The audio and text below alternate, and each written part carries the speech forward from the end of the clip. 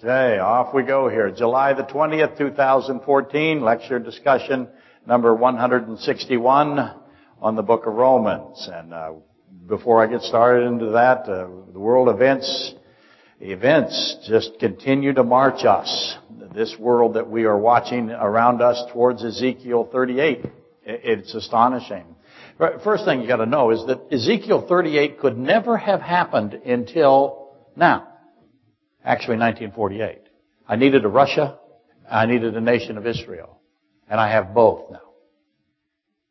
It's also, but the world has a nation of Assyria. The world has all kinds of things that had disappeared. Assyria disappeared, Israel disappeared, and Russia was simply nomadic forces until they consolidated and became an empire within the last 1,000 years. And now they're an extraordinary, powerful military. So what we have going on right now, as you know, heavy fighting. If you didn't watch the news today, heavy fighting now in the Gaza Strip. Hamas is launching hundreds of missiles at Israel, and Israel is retaliating with airstrikes, and their extraordinary technology. The Israeli technology, their Iron Dome, is amazing. We don't get to see things like that very often. They're intercepting an extraordinary percentage of Hamas missiles. And that's the equivalency of if I fire a bullet at somebody and that somebody fires a bullet and knocks my bullet out of the air. It's amazing what they're doing with that Iron Dome. And they feel very safe with their Iron Dome. They're able to determine which Hamas missile they need to take out of the air. The rest of them, they can determine where they're going to land. And if they're not going to hit anything, they don't go after them. They save their bullets, so to speak. It's extraordinary and exceptional thinking. And the Bible predicts, by the way, that towards the end of the age of the Gentiles, the Israelis will feel very secure behind their fence system, their security system, and that's happening. So Hamas, however, has many thousands of warheads and delivery mechanisms, and they have an attrition strategy, in my view. And I always ask, what's the objective?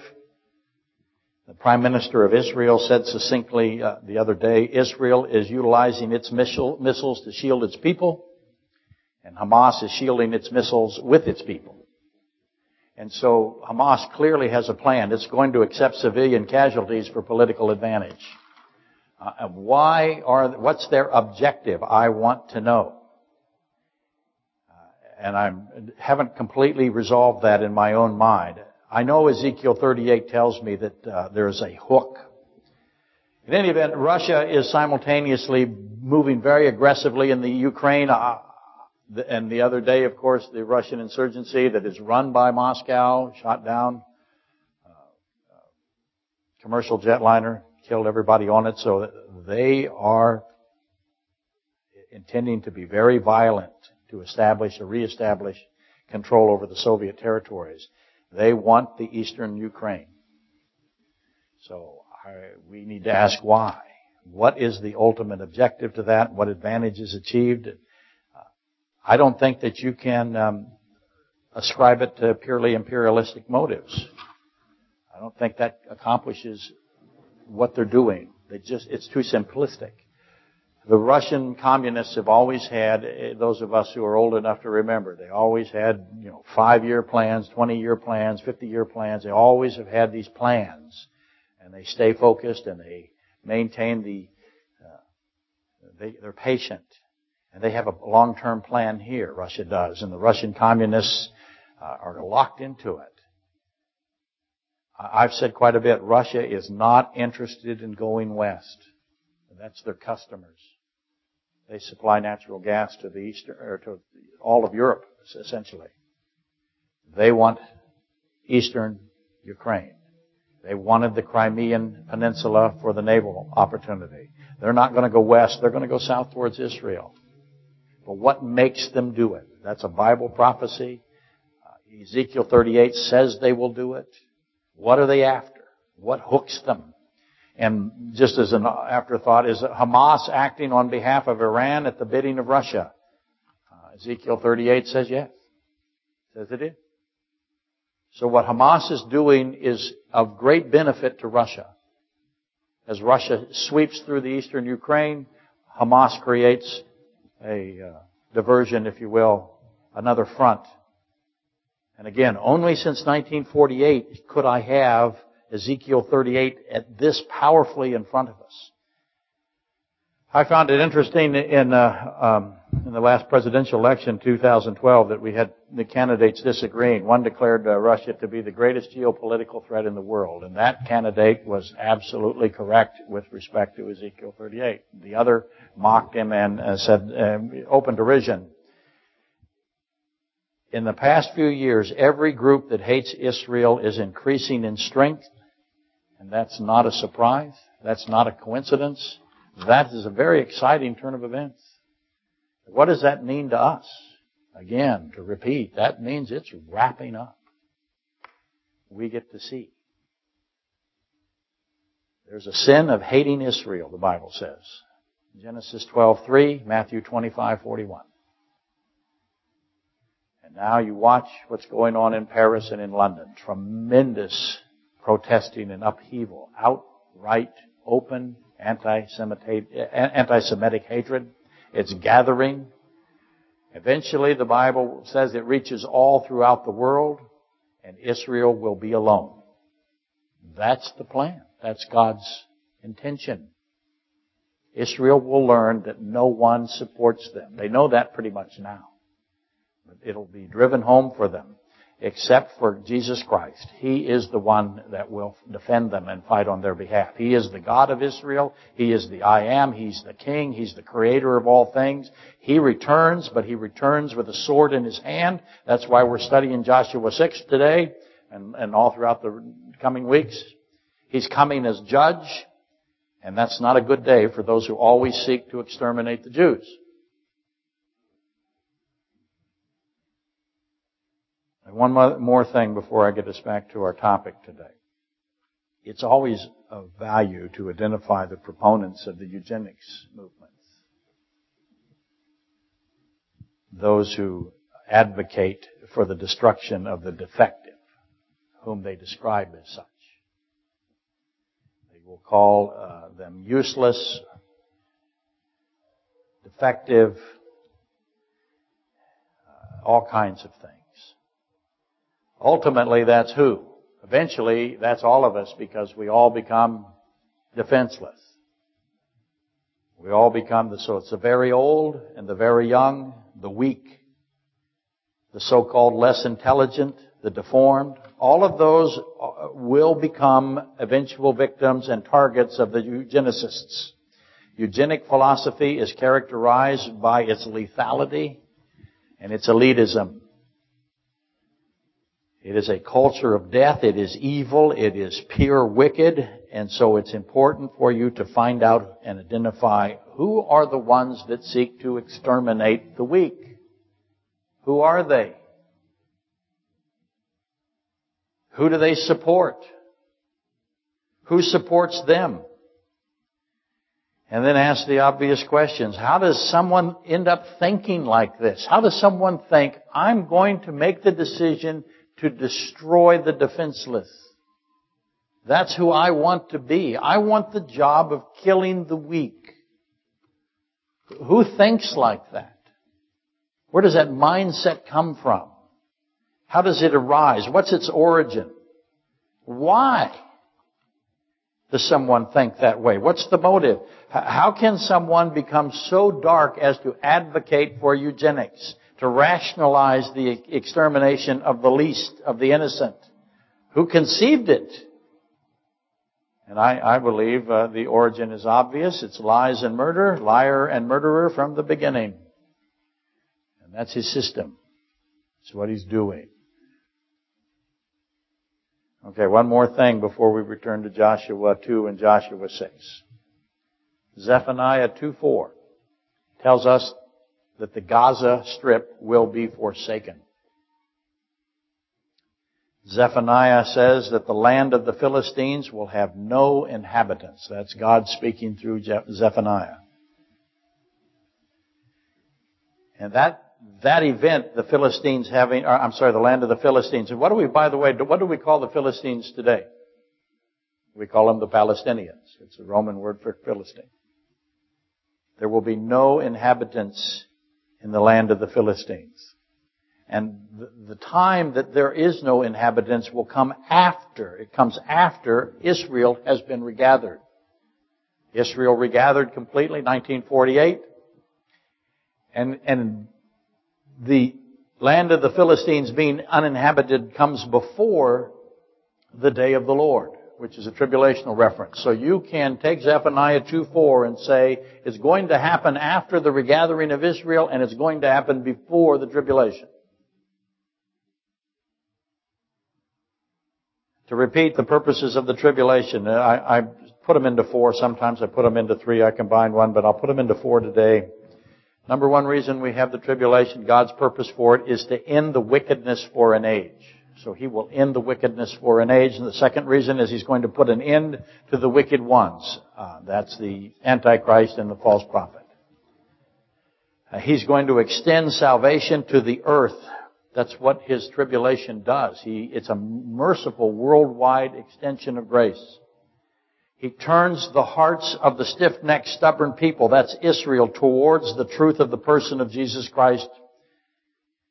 The Jews figure out during the tribulation that Jesus Christ is God Himself.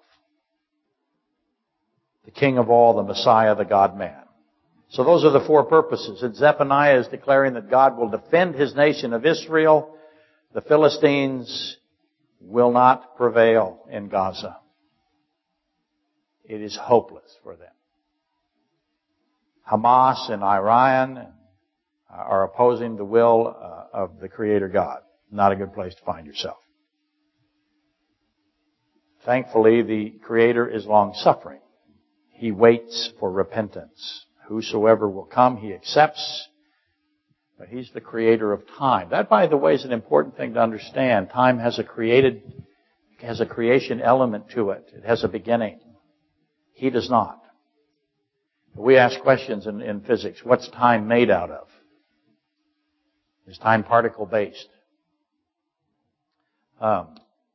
Time is created, though, nonetheless, and He has a time, the Creator does, of time when He ends the wickedness of the exterminators. And He calls that the day of the Lord, the tribulation. And we find the tribulation given to us all throughout the Old Testament, prefigured. Also, if you want to think of it in portraits. We can find pictures of the tribulation, dim, small types.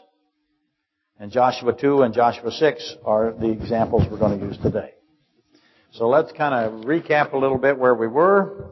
Joshua 6 is the destruction of Jericho. So that's where we are. And one of the significant pieces in the story of the destruction of Jericho is the true token. Rahab negotiates for a true token. She wants a true token that will ensure her salvation and the salvation of her family. Now, I said the true token really is exactly the same thing as the crimson. Did you notice, by the way, that the crimson worm of Jonah? Did you notice that the Al-Qaeda army that is sweeping through Babylon right now decided to desecrate the tomb of Jonah? Because Jonah is very, very important to the Assyrians. He came and delivered the truth, and the whole city of Nineveh repented. And he's revered. But they decided to desecrate the tomb of Jonah. Just in case you missed that part. But the crimson worm that attaches itself and bleeds out red and gives life to its young, attaches itself to wood, is a picture of Christ. The true token is a picture of the crimson worm, is also a picture of Christ. Psalm 22:6, where Christ says, I am the worm of Jonah. The crimson cord that is essentially what Rahab lets out of her house. The goat for Azazel. If you remember Yom Kippur, the sacrificial system, we have 2 goats. One has a scarlet cord around it, same word. All that is the same and is set free into the wilderness as evidence for the person who is Azazel. Azazel is a name for Satan.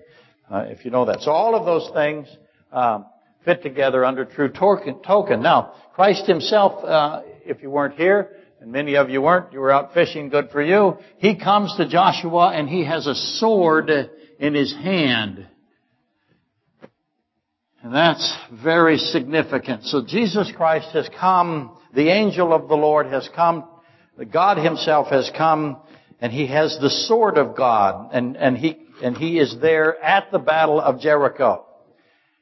And the sword of God, if I was going to say to you, what is another name for the sword of God, what would you say to me? What's that? Word. Word and sword are interchangeable. So immediately, whenever you consider or come across Jesus Christ with a sword in his hand, the sword drawn, as we do in Joshua 5:13, you got to make the connection to what? The sword is word. Christ has a sword. He's got his sword in his hand. What's he going to do with it? What's the reason he has the sword in his hand? He's going to, let's lay it out for you. He's going to kill people. Why is he going to kill them? Is he bad? No, he's always good. He's going to stop them, isn't he? He has a sword in his hand. Sword drawn. So you make the connection to 19:21 of the book of Revelation. The destruction of the armies of the Antichrist. Revelation 19:21 says this, "And the rest were killed with the sword which proceeded from the mouth of him who sat on the horse." So out of the mouth, if you will, of Christ comes the word of Christ, which is the sword of Christ, and it kills the armies of the Antichrist. He is here in Joshua 5:13 with that sword, so I now have this picture of what he's going to do with it in Joshua 5:13. I have a connection, for lack of a better word, between Joshua 5:13 and Revelation 19:21. So I have a prefiguring, a portrait, a foreshadowing of the tribulation in Joshua 5 and 6, the destruction of Jericho. Hebrews 4:12 through 13 says this, "For the word of God is living." Oh, my goodness. That's a tremendous verse right there. The word of Christ is living. He's life. He's the only life there is. We don't have life unless he gives it to us. And right now we have death. Some of us are decaying faster than others. Some of us have 400 pounds of speaker system directly above their head. And at any second, I just want the internet audience to know that I am once again risking my life. Or my so-called life, I guess. Hebrews 4:12 through 13. "For the word of God is living and powerful." Or if you want, omnipotent. So the word of God is life and omnipotent. And that describes Christ as one of his names. He is the word of God. "And sharper than any two-edged sword, piercing even to the division of soul and spirit." And we know that we have a spiritual component. And somehow this, even though it's so interconnected, there's some way to divide it. Who can divide what is soul and what is spirit? Only Christ can do that. And he can also divide the joints and the marrow.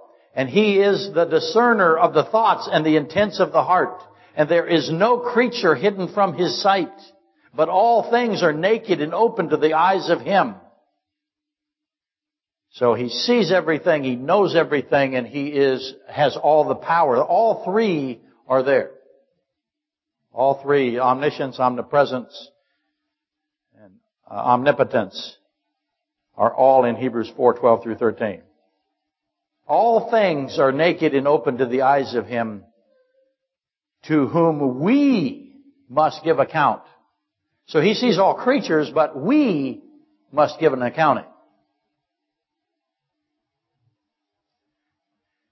So that's an extraordinary passage, those two verses, and maybe next week I can tear into it a little deeper than what we're going to do today, which is now leave it behind. Two passages, though, Revelation 19:21 and Hebrews 4:12 through 13, that explained what happened at Jericho when Christ came with his sword drawn. Jesus Christ came to end the wickedness at Jericho. That's what's going on.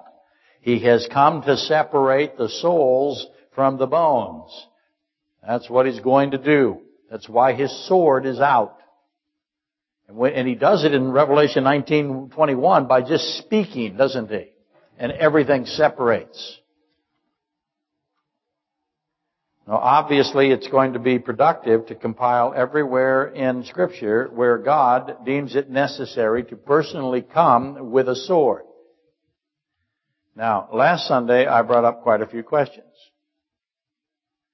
If you weren't here, we read a few passages in Jericho 2 and Jericho 6, and we noticed something interesting, that they're called spies in Jericho 2, but they're called messengers in Jericho 6. And I have 2 messengers. Now, and I asked the question, why don't I have 12 spies? I had 12 spies when Moses sent the spies into Canaan. But now when Joshua sends them into Canaan, there's only 2. And Joshua calls them spies, but he also calls them messengers. And I asked, what message do they have? Why would he call them messengers? What's their message? Who is their message for? Is it for Israel? Do they go into Canaan and come back with a message for Israel? I don't think you can defend that. They have a message for Jericho. What's their message to Jericho? And there's 2 of them. So what am I going to do? How am I going to solve what their message is? I asked you that last week, and I hope you figured that out. Some of you are making it obvious you have figured it out, and good for you. So all I got to do is, where else in Scripture does, you see, here, let me put Joshua's name in Hebrew for you. Yeshua. It's identical to the name Jesus. So where else in Scripture does Jesus send 2 messengers? He does do it in Sodom and Gomorrah. Very impressive answer. Everybody else said what, though? But you're right. You're absolutely right. Yes, He does it in Revelation, at the tribulation. He sends 2 witnesses. See, they did it too. They went to Sodom and Gomorrah. They were delivering a message, because the destruction of Sodom and Gomorrah, I'll get ahead of myself, is identical to the destruction of Jericho, and both prefigure the tribulational period in Revelation. Does that make sense? So very good answer for your first time ever here. Okay, it's the first time ever here for your husband. No, that's not true either. He did come a couple of times while you were gone. He did. He did. And I've been waiting for you, so never mind. Where else in Scripture does Jesus Christ send 2 messengers? And obviously, let me say it for the internet folks, instead, where else in Scripture does Jesus Christ send 2 witnesses? And obviously, again, that's Revelation 11. And now we can deduce that the message of the 2 witnesses has to be what? Has to be identical to the message of the 2 witnesses, or the message of the 2 messengers, if that makes sense to you. And I want to stop right here for a moment to point out that I answered a question. People tell me I don't answer questions, and I did. How many of you, though, didn't need the question answered? You figured it out last week or in the interim. You were very wise not to raise your hands here. Very wise. All of that was for those who say I never answer a question. I also asked, why only 2 spies instead of 12 spies? Well, again, because we're supposed to have 2 witnesses. We're supposed to tie you to Sodom and Gomorrah and tie you to Revelation 6. God knew that. He's the author of the book. Now the real question is, why does God have this 2 or 3 witnesses provision in His Word? Why does He do it that way? Why not 5 witnesses? Why not 7 witnesses? But He says 2 or 3. Deuteronomy 17:6. Whoever is deserving of death. Why is this verse applicable to a discussion on Jericho? Because obviously Jericho is deserving of death. Now we're all deserving of death, but Christ is coming with His sword here. Whoever is deserving of death shall be put to death on the testimony of 2 or 3 witnesses. Did Jericho get its 2 witnesses? It did. He shall not be put to death on the testimony of 1 witness. You shall put away the evil. Essentially on the testimony of two witnesses. That's what's happening at Jericho. And as you know, I've done a lot of sermons on the evil.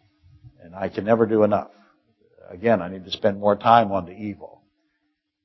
But you can compare what Jesus says at John 17:15 to Deuteronomy 17:6 and meld it all into Jericho at Joshua 6.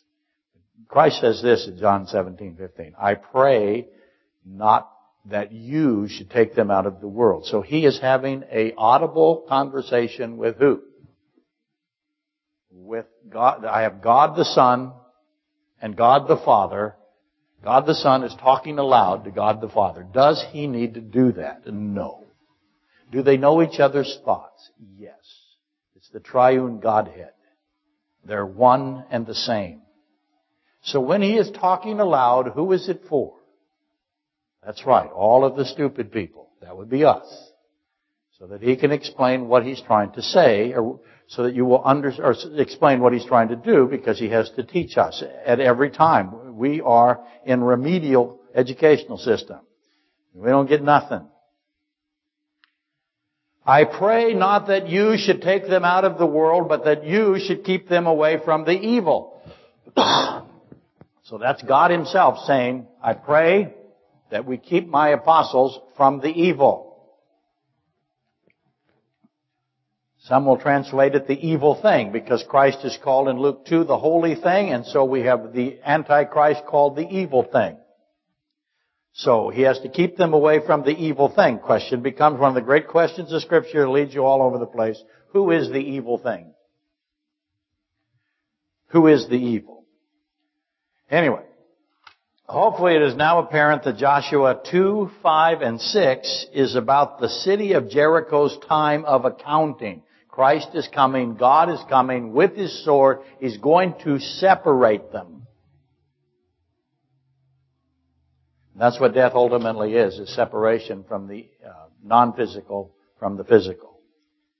And it is a portrait of the tribulation. God has come. He is ending the wicked ones in their wickedness. He has sent his two messengers. Rahab the harlot hides the two messengers and lies to the king of Jericho, who seeks to kill the two messengers.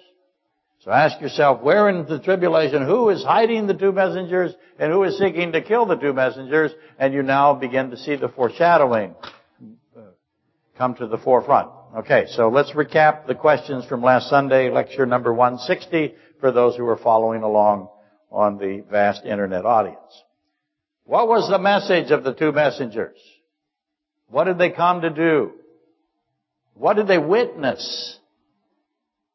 He tells them, Joshua says, go out and spy in the land, but especially Jericho. Something's going on at Jericho. Go find out. There's an accursed thing in Jericho. If you were here last week, we began to bring up what is the accursed thing. No one of Israel is to touch the accursed thing or the dedicated thing. What was Jericho doing? How long have they been doing it? What is going on there? How long has it been going on? And then we asked, what did the people shout when the trumpets were blown and the marching was around? And why this utter destruction? Because God says, destroy all of it, including the animals. Take the gold and the silver, destroy everything else. Why is it that the gold and the silver was recovered? Why not destroy the gold and the silver? What's that? Well, that's correct. He said it can't be contaminated. It also probably never belonged to Jericho until they stole it. Who did it belong to? What was he going to do with the gold and silver? Why does God need gold and silver? He only needs it as symbols. Because gold is a symbol of what? Deity. That's why they brought frankincense, right? Which is a incense that is burned as a sacrifice. They brought embalming fluid, and they brought gold, because he is the sweet savor of the sacrifice. Christ is. He is deity. He's God himself, hidden inside of an infant. though still completely and totally God, and that He was going to sacrifice Himself, and that's the purpose of the death, not embalming fluid so much as a perfume. So, what did the people shout? Why this utter destruction? Kill the animals. Why? And why was it that only Rahab, I didn't put her name up here, got to do that. Why was it that only Rahab negotiated a deal?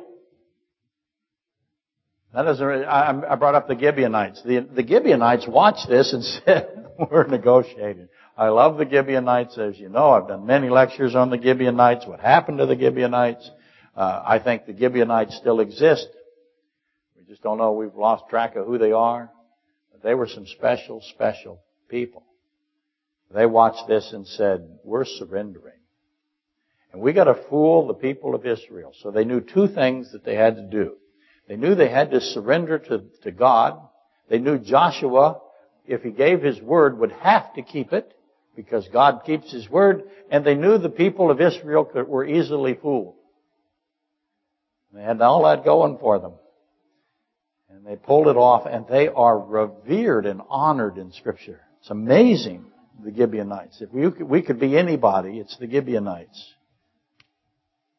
But why only Rahab here at Jericho? There's great terror, there's fear, there's dread, there's hearts melting, faint-heartedness. They're actually fainting in fear. That's what that word means. Fainting, because the nation of Israel is coming, and they're so frightened they can't function. So why don't they surrender? Who are they surrendering to? The most merciful, long-suffering, loving, fair, good God of creation. Why wouldn't you surrender? Why would you say, "Nope, I'm scared, but I'm going to stick it out"? Again, for the internet audience, the instructions in the pregame here was, if an earthquake occurs, we all run. We don't stick it out in this building right now. We all go. Immediately. But only Rahab, with all that terror, with all that dread, she negotiates for the true token. She wants the true token to save her, to deliver her from death. She wants that which will be honored. Very similar to the Gibeonites. And it's given to her, and it's essentially a crimson cord. It's the same word for the scarlet or the crimson worm. It's the same word for the crimson tie for the goat for Azazel. And she wants that, and she hangs it out of her window. Over her window that she wove, by the way, after she let the two messengers escape with that rope, she wove it into the window. So over her window was the blood cord. And I asked, I think last week, how long was the rope? Because I got to know. I got to get down that wall. How tall is the wall? Here's something about the wall. The wall was big enough that it had wide enough. So if you know anything about engineering, if I'm going to build a big wall, I've got to have a wide base, and I have to have some kind of structure down here as well. But there's houses on this wall. I probably drew the house too big. In her house, she had a view, according to Scripture. I'll put it this way. I put it on the other way. She lets that rope down. I'm submitting to you that's a long rope, and that is a big wall. People living on top of it in houses. Why'd they make it so big? By the way, Israel did not have any system by which to attack that wall. They had no catapult system. They had no towers to put up against it in the traditional method. And apparently neither did anybody else in all of Canaan, because those walls were standing there. And this gets back to why didn't they surrender? You know what we have in this United States? You know what they have all over? You know what they're doing in Iran, for example? They are building things very, very deep in the ground. And they're covering them with concrete. And they're very confident. And of course what they're building is nuclear weapon systems very deep in the ground. And covered in massive amounts of reinforced concrete. So that they can not get themselves bombed into oblivion. And we have the same thing in this country. We have all kinds of fortresses underneath that protect the elite in case there's some kind of nuclear event or some kind of other natural catastrophe. Say the Yellowstone volcano goes, which would be cool as long as you don't live in Yellowstone or California, Wyoming, Texas, wherever else it's going to go. Alaska, if that thing goes off, and they've been saying for years it's a super volcano, if it goes off, Alaska will probably survive except for the earthquakes that we have that will be caused by that. So that'll be an interesting day if we're around for that. But I wanted to ask, why did the people surrender? Or why didn't they surrender? Only Rahab surrendered. Everybody else thought what? Had to. Only logical explanation. They all thought the concrete, and I don't know that it was concrete. But very likely they had some kind of stone system. The speculation is that the pyramids were a liquefied, pumped in place form. So who knows? Technology was certainly available to them to do something extraordinary. They obviously had it, and they built these massive walls. And the people must have felt what? Safe. I'm in a wall. God can't get me. Would anybody be that dumb today? Oh, yeah. Yeah, absolutely they will. It's exactly what they're going to do. It says so in Revelation. They hide in the mountains and they pull the lids over and they say, oops. Anyway, Rahab is the only one. She has the blood cord. She's the only one. And I also asked this gate. They have a gate. And the gate is constantly, not constantly, but repeatedly, the gate is opened and shut. And it says so. Opened and shut the gate. Every time they go out, it talks about the gate being shut. The gate being open. Gate being shut. Gate being open. Well, whenever you see that kind of language in the Bible, ask yourself, why is God repeating this? What's this for? What is the gate a symbol of? What does this have to do with Samson, who tears the gate off and walks up a big mountain and throws it in the valley? But the true token is clearly Jesus Christ. Notice, once again, there is only one true token. It's not true tokens, it's singular. There's only one true token. That angers the universalists, and they'll send me nasty letters, but that's how it is. There's still only one true token. Now, there is many false tokens. Only one true token. Now, as we wrap it up here, which means what if you've come to Cliffside before? Yeah, 30 more minutes. That's right. Okay. Let's read. I'm kidding. Somebody calm the visitor down. Amanda. Okay. Let's read the portrait of the destruction of Jericho. The components. And make another list because we love to make our lists. I forgot to bring that. Adina gave me my next door neighbor's. Yadira. Good grief, I'm getting old. Adina sent me something that's just brilliantly funny, and I forgot it. It's Lori's fault. Let's read Joshua 6, 1 through 10. Now, Jericho was securely shut up because of the children of Israel. None went out, and none came in. What have we shut? The gate. And the Lord said to Joshua, see! It's shut up. The gate's shut.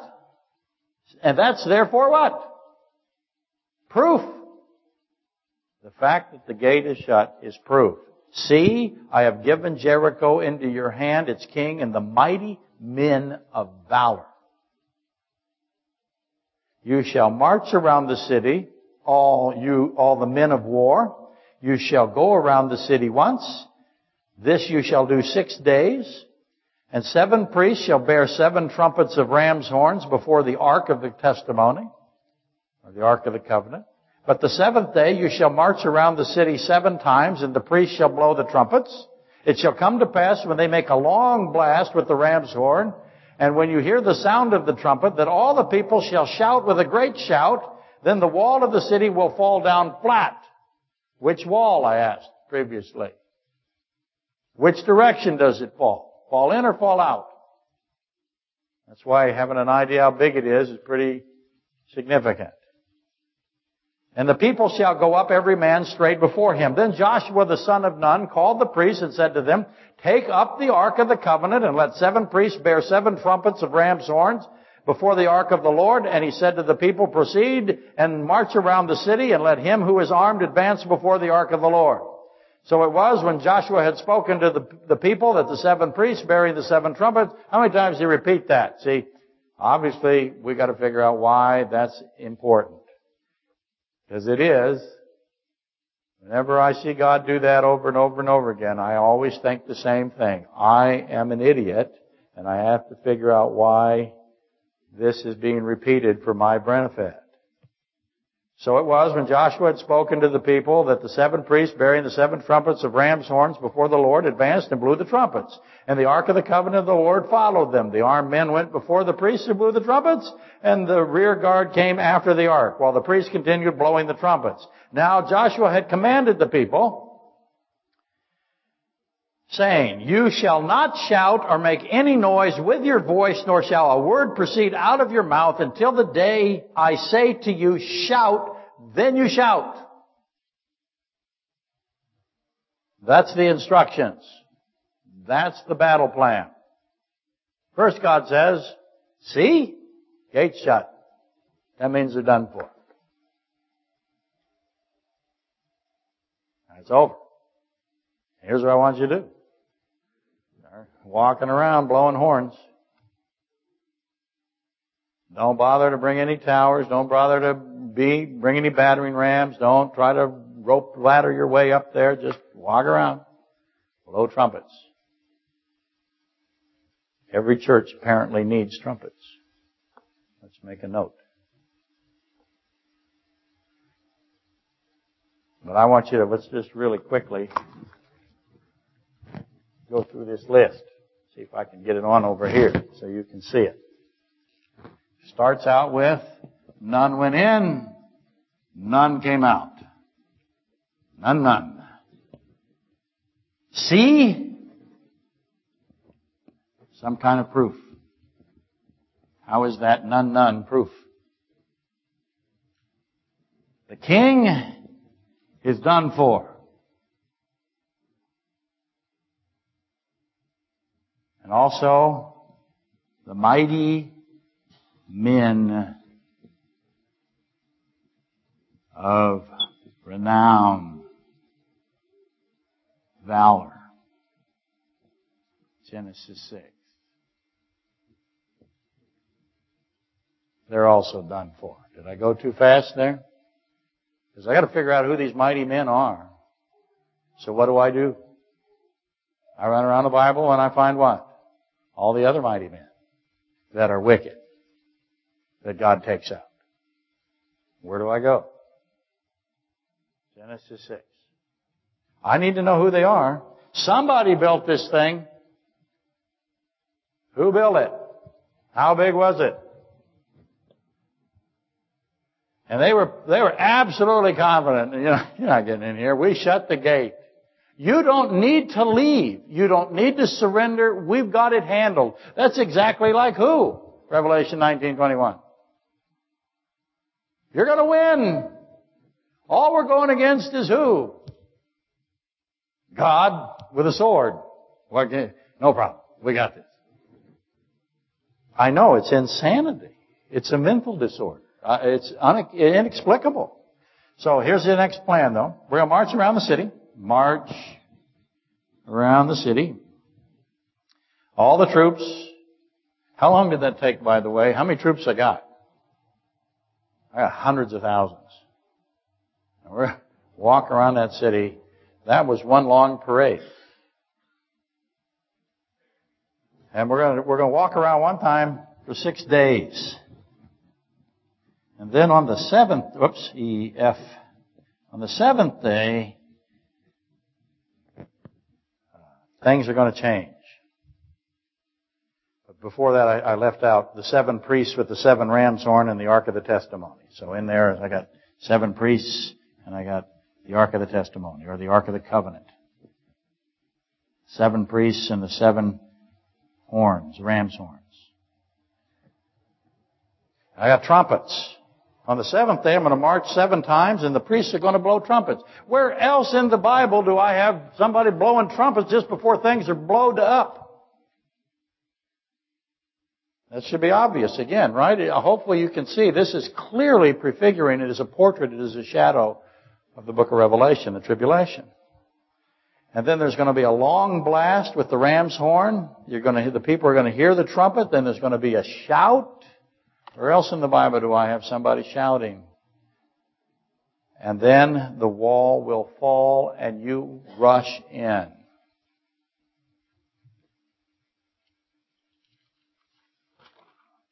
The first question should be, why 7 years of tribulation, right?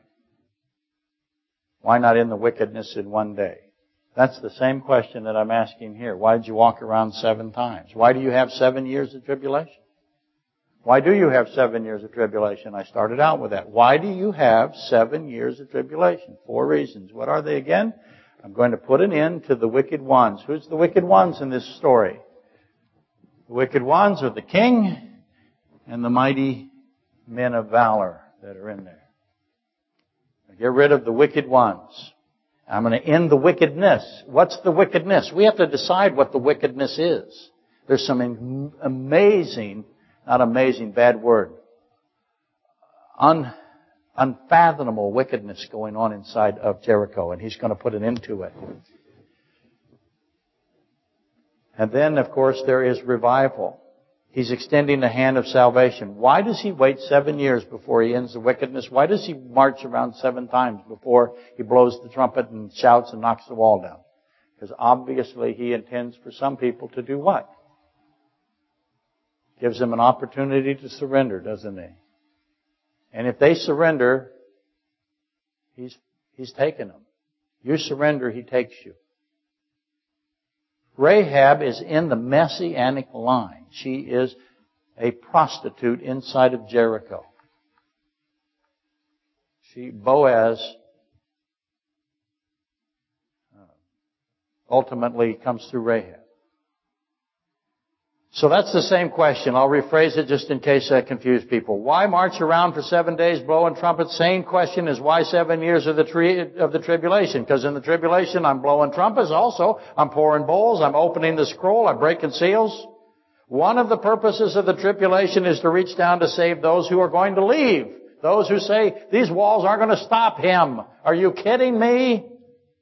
I got no chance in my little bunker. Doomsday preppers is not going to work. This is God. So it's same as Jericho. I ask this question all the time when I do this Jericho segment. How many people left before they shut the gates? If you're in Jericho, the gates are open. You know pretty soon, though, what's going to happen. Going to lock those gates. Are you leaving or not? Or do you believe the king and the mighty men that their wall is going to hold up? So far, so good. You see a bunch of guys that can't scale the wall. Oh, the plan is to walk around and blow horns. How are we feeling? So far, so good. But that's God out there. How many left Jericho before we got to none? None. Before the gates were shut and none came in and none went out. Anybody take off and run for it? Because the messengers got in, didn't they? And the messengers got out.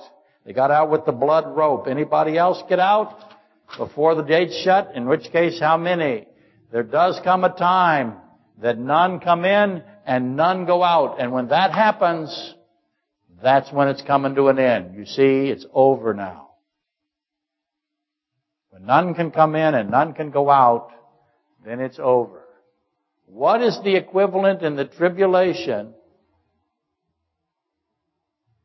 for the gate being shut. That's where we'll head next week. Those are solemn words. None come in, none go out. Everyone is fixed in their decision and everyone is stuck in their place. And when that is the case, Jericho is doomed. It's utterly destroyed. The time comes, and whatever was very wrong in Jericho, and Joshua pronounces a curse on it. He says, "Cursed be the man before the Lord who rises up and builds this city, Jericho, again." This is cursed. You don't do what they did here. Joshua burns the city completely and totally, consumes all of it. All the people, all the animals, burn them all up. By the way, does God use fire to purify? Yes, He does. The lake of fire is what? It's an easy question. It's a lake of fire. It's absolutely prefigured right here in Joshua 6:26. Again, how did they build such huge walls that had houses on them? Who were these mighty men? Why would anyone choose to live in a place that God would completely burn because He sees it as great wickedness?